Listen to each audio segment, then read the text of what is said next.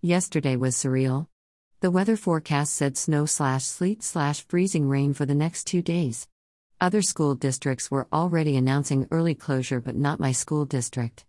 They finished the day and then asked the staff to leave with the students. When I got out to my car, there was a sheet of ice. Of course, I didn't have a scraper. So, I sat in my car for more than 5 minutes with the heat turned up to 80 to get the ice to melt before I drove home. The interesting thing is I had spent the entire day excited thinking, assuming I wouldn't have school the next day. I couldn't concentrate. I felt like a child. I'm embarrassed to say I was happy and excited as the students about getting a day off in the middle of the week.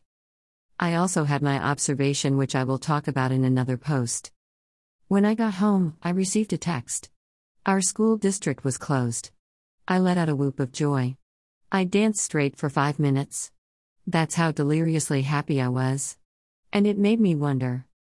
What is it about getting a day off in the middle of a work week that excites us all, adults and children alike? Are we that dissatisfied with our lives? Or is this just plain human nature? We want the easy way out, always. We don't want to work. And after all this, nothing changed. I got up at the same time today, did everything like I do on a school day. Well, maybe not everything. I did eat breakfast late, took a nap and watched Korean drama. So, definitely more relaxing. Maybe this is why I was excited. Not another grind day at work, but rather a quiet, relaxing day at home. But then, it's only relaxing because I have the grind days, is it not?